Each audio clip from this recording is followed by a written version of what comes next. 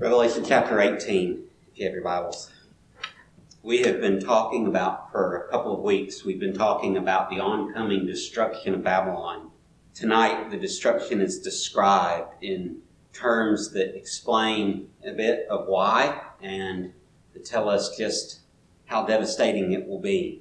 Before we get in to this scripture, I do want to kind of note something for you, something that is it's very critical that you know.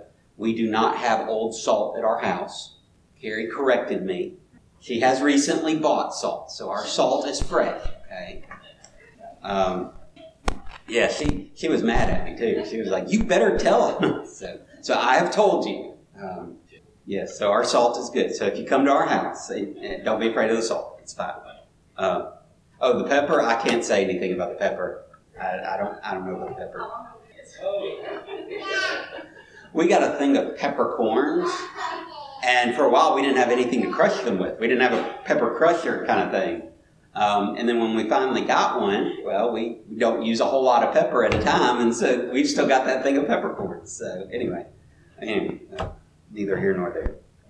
In all seriousness, in Revelation 18, we see the fall of Babylon, but we see it from a little bit different perspective. We've seen it in advance. Fallen is Babylon the Great. The declaration goes out a couple of chapters before it happens. Last chapter, we saw, once again, this one that's riding the beast, thinking she's in charge until the beast turns on her and destroys her right at the end of the chapter.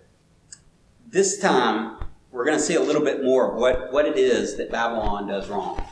I talked about last time, I've talked about the fact that Babylon represents the enemies of God, and I've talked about the fact that it kind of takes on this religious system with this political system kind of morphed into one where it's a form of idolatry that is ruling. Think of Caesar being worshipped as Lord in ancient Rome. It's that kind of a system. But there's another aspect to it that we didn't really talk much about last time that goes hand in hand with it. And that's the economic side. You see, if man is going to oppose God, from the very beginning of man opposing God, just after the Garden of Eden, men begin to grow and they're kind of sort of starting to spread out, but not really. And then they decide, you know what? Instead of spreading out all over the world like God's told us, let's all get together and let's build a tower to reach up to heaven, right? And they do this at Babel. And a few weeks ago I explained that even from the very inception of Babylon, at the building of that tower, there was always this opposition to God.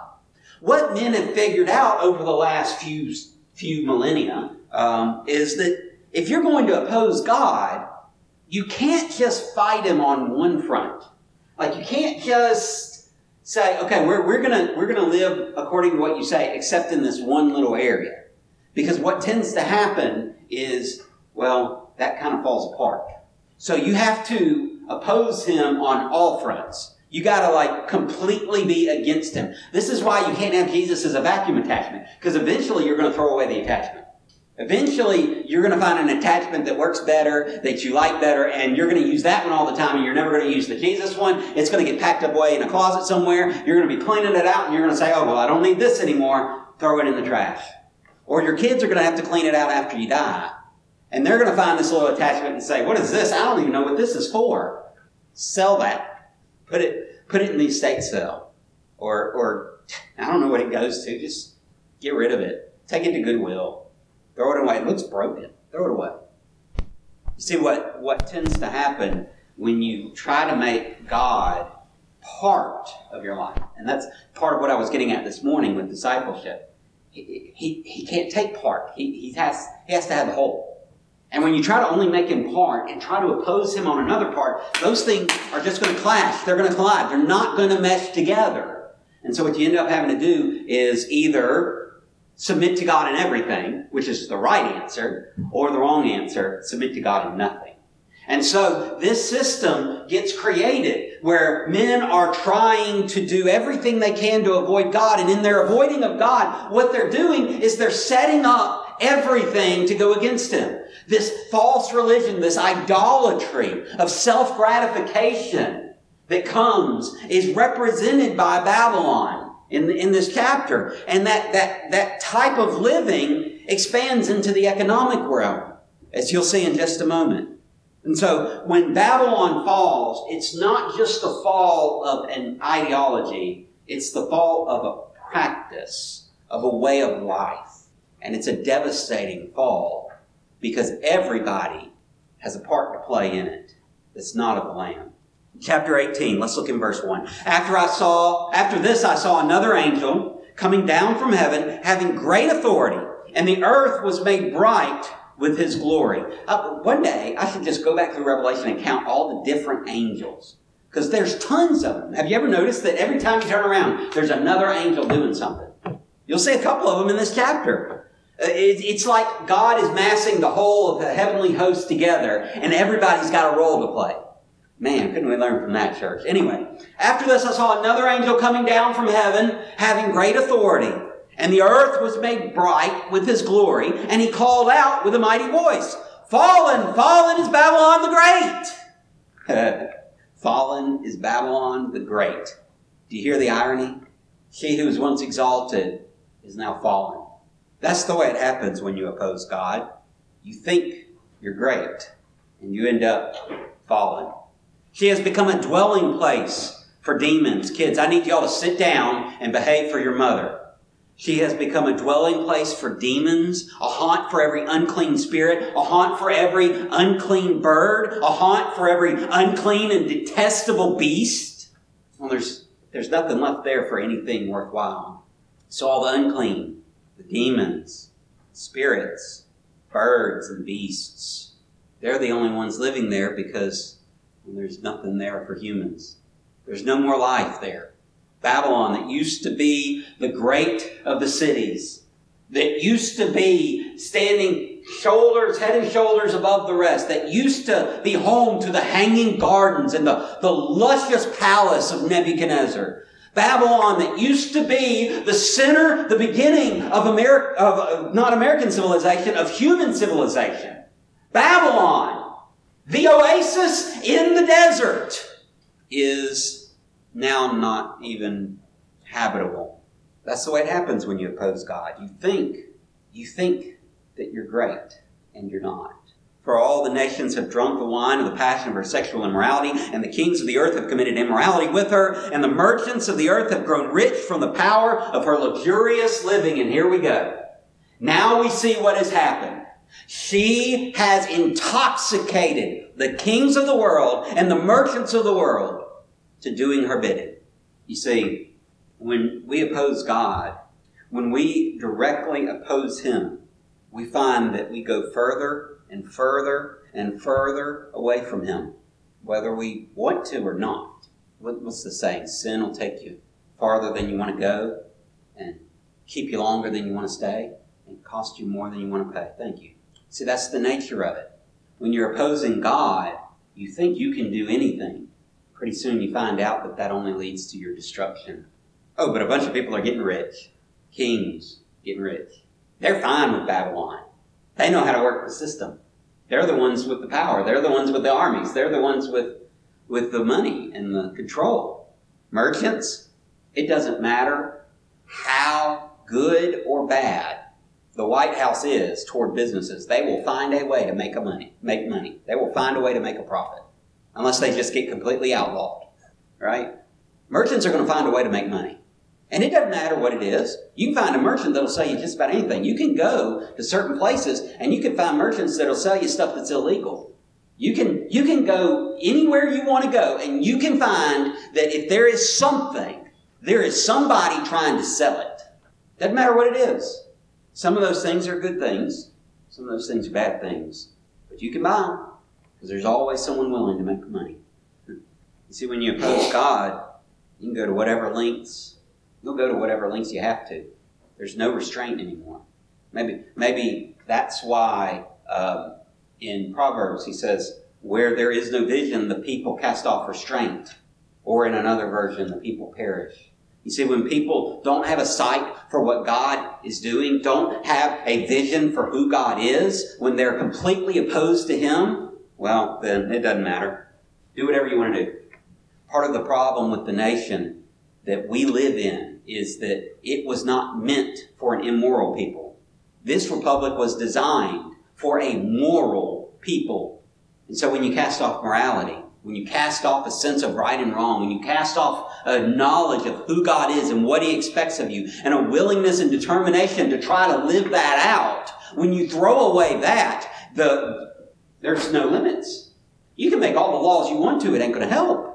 People will just disobey the laws. It doesn't matter whether the laws are good or bad. You cannot prevent someone who has no moral compass from falling into all kinds of sin. You weren't supposed to. That's God's role. That's His aspect of this. And when we turn away from God and we follow our own pursuits and our own passions, all we end up doing is casting away all the boundaries and walking straight into a pothole because we've thrown away the orange cone that blocked us from getting there. We go straight into danger because we've torn down the barrier that kept us away. We get the ire of Mama because we messed with the pie before it was cool. And a burnt finger too. You ever put your finger in a pie when it was too hot? You learn that you got to wait a little while, huh? You see, when you're opposed to God, there's just no stopping you. You'll head straight for your disaster. Then I heard another voice from heaven, verse 4. Come out of her, my people, lest you take part in her sins, lest you share in her plagues. The concern is twofold here. If you don't get away from her, people of God, if you do not get out of Babylon, you will become the same kind of person that are around you. You will take part in their sins. You will worship their gods. You will do the wicked things that they do, and then you're going to suffer the same fate as them because you're no longer my people. You're now the people of Babylon. You see, the problem is that when you allow that stuff to fester around you, you end up making yourself susceptible to it. It's like a kid not washing their hands and then getting sick. Well, why do you think you got sick? Wash your hands, dummy. Like, no, with soap, right? And water. Clean them real good. Get it all over there. If you don't take the necessary precautions, then things will happen to you. In Genesis, you can watch Lot. Lot, when he is first presented, is not presented as a bad guy. In fact, I think Lot probably was leaning more toward God than away from God. But then you see a phrase, he pitched his tent toward Sodom. And then he goes closer to Sodom, and then he's in Sodom.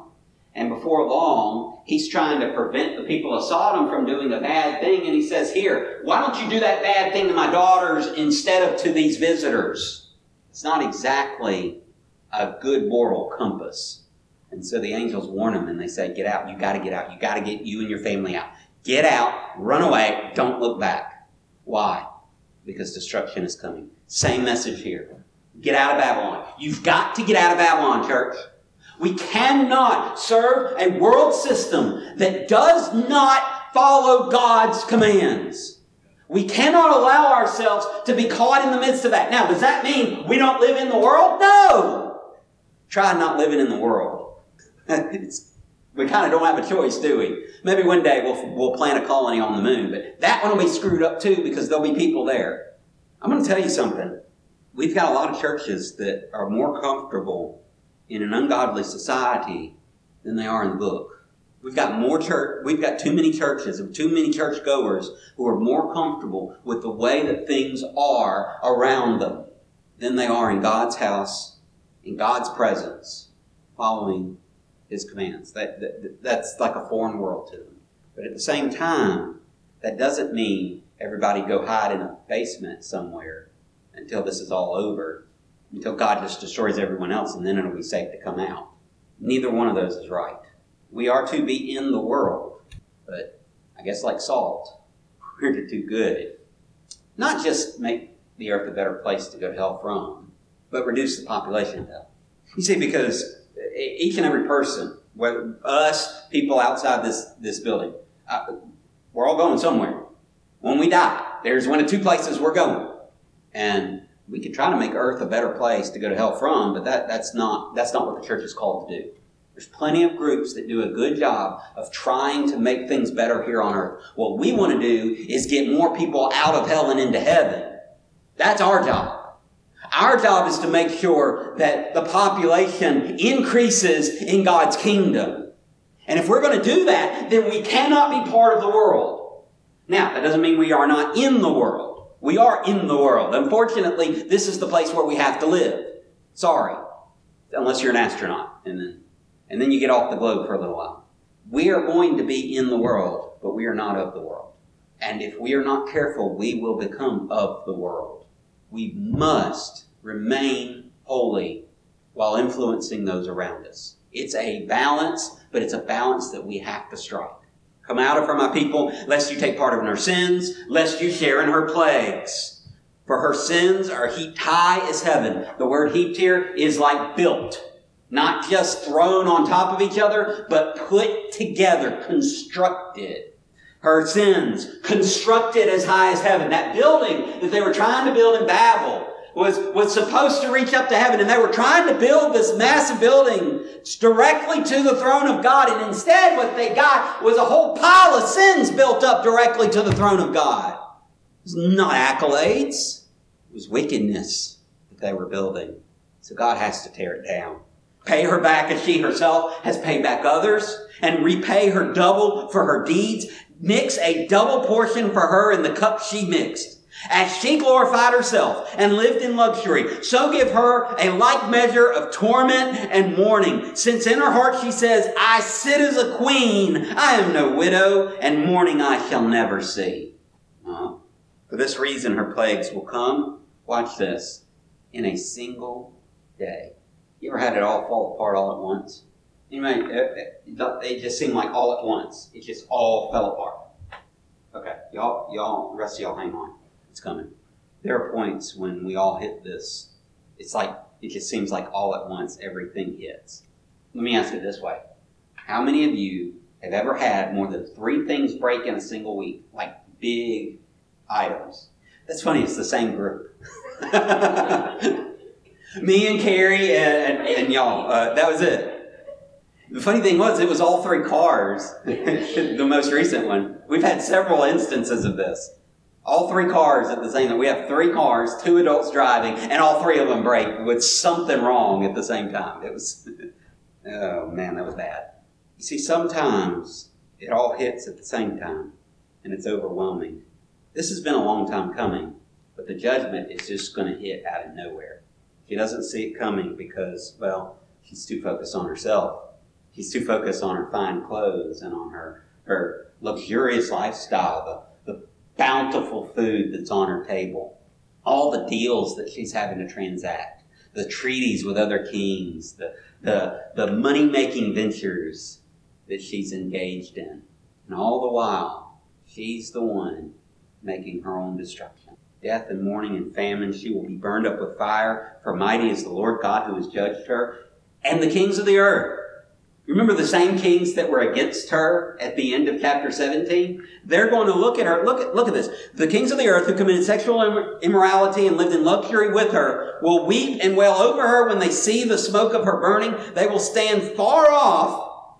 They're the ones that are helping bring it about. And then they're going to back up and be like, alas, alas, you great city, you mighty city, Babylon.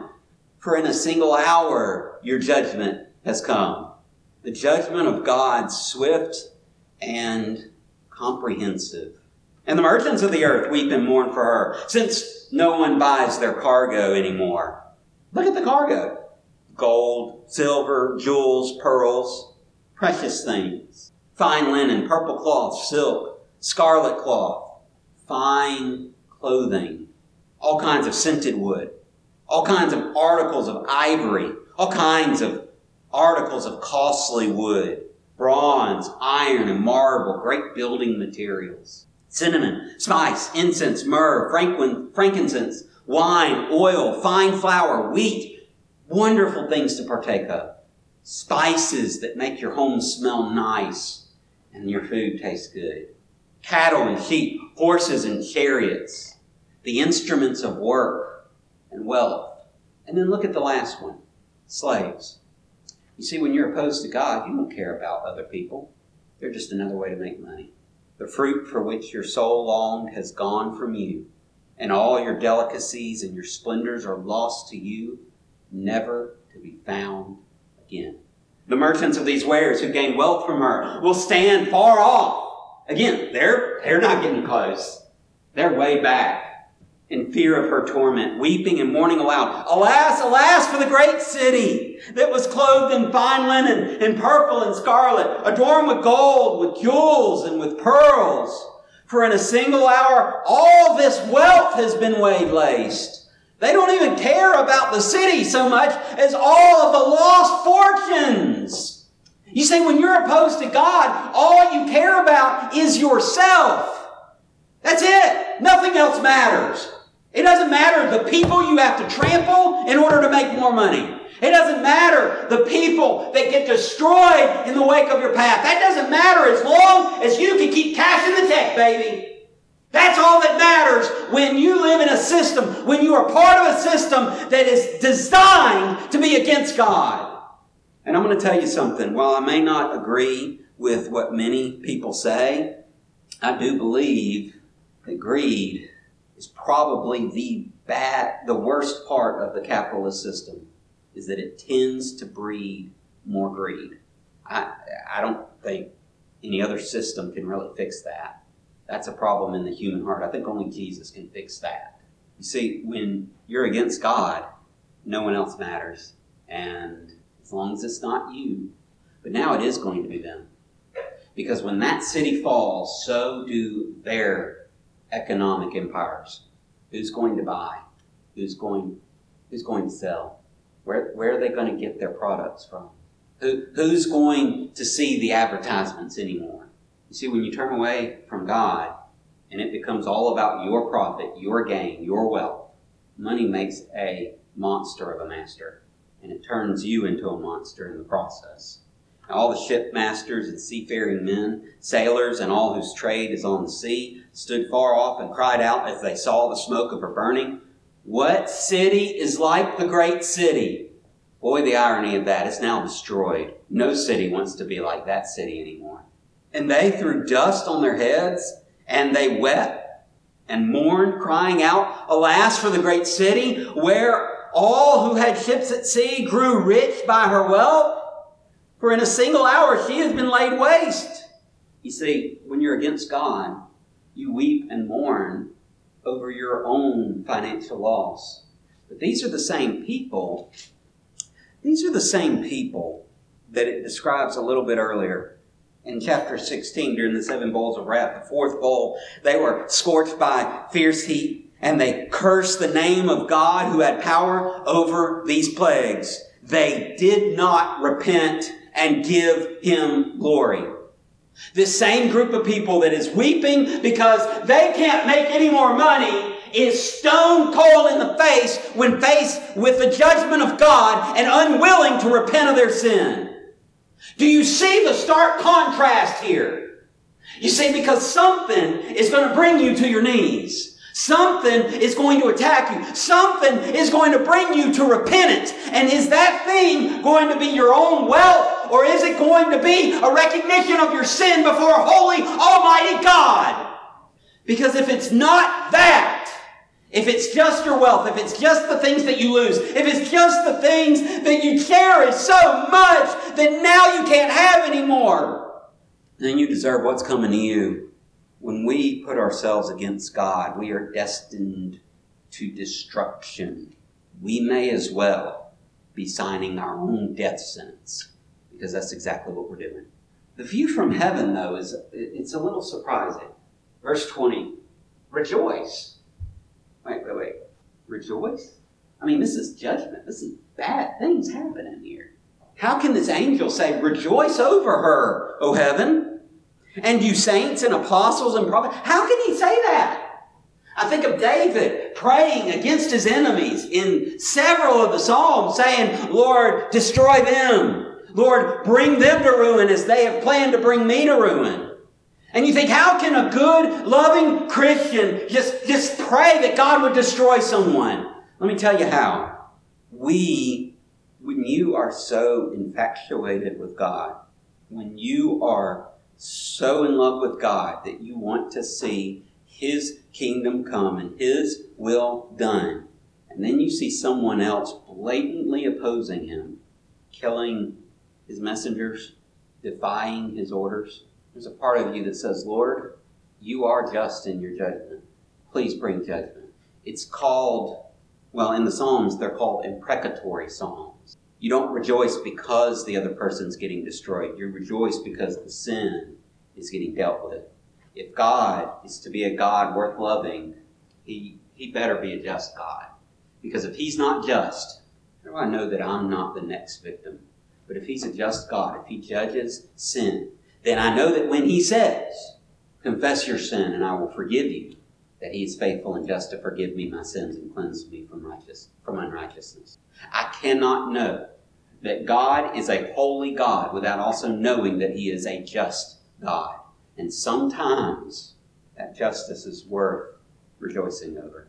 I'd much rather see Babylon come to its knees in repentance, but she won't. So I want to see God be just.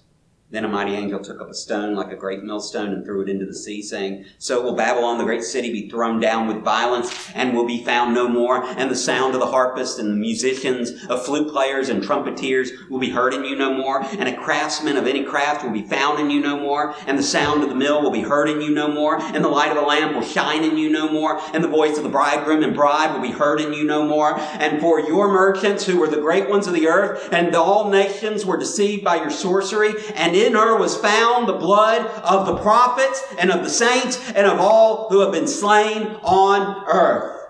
Now we have the charge against Babylon. You deceived the nations. You killed the messengers of God. And now you are no more. When you oppose God, you're destined for destruction. There's no other way around. Father, I pray that we would not be found opposed to you. I found it interesting that throughout this book, we see the faithful, and they're always beside you. They're never opposite you. They're never facing you face to face. They're always with you, beside you, behind you. When the battle line is drawn at the end of the age, there will be those on the other side of the line looking at you, opposed to you, hating you, seeking to reign in their own hearts instead of you. Seeking to bring your messengers to destruction, seeking to end your plans on this earth, seeking to have rule and majesty and authority themselves. But the ones who love you are never on the other side of the line. They join you, and then they keep appearing where you appear. You're in heaven opening the scroll, they're under the altar singing your praises. You're standing on top of Mount Zion, they're right beside you. You're the groom in the great marriage feast that we're going to read about next week. They're the bride. Lord, I pray that we would not be found opposite you, but we would be found beside you. I pray that we would get out of Babylon. Guard our hearts from the sins that are so rampant. Guard our eyes, our ears, our mouths, our hands and feet. Protect us from the sin at large. God, also keep us ever vigilant and always active to see new folks join by your side. Father, help us not be of Babylon. Help us bring new folks into your fold. Make us faithful. Lord, thank you for being in control. Thank you for reigning supreme and ruining the plans of evil men, all the while doing the will that you had designed long before in eternity past. Use us for your glory this week. In Jesus' name we pray.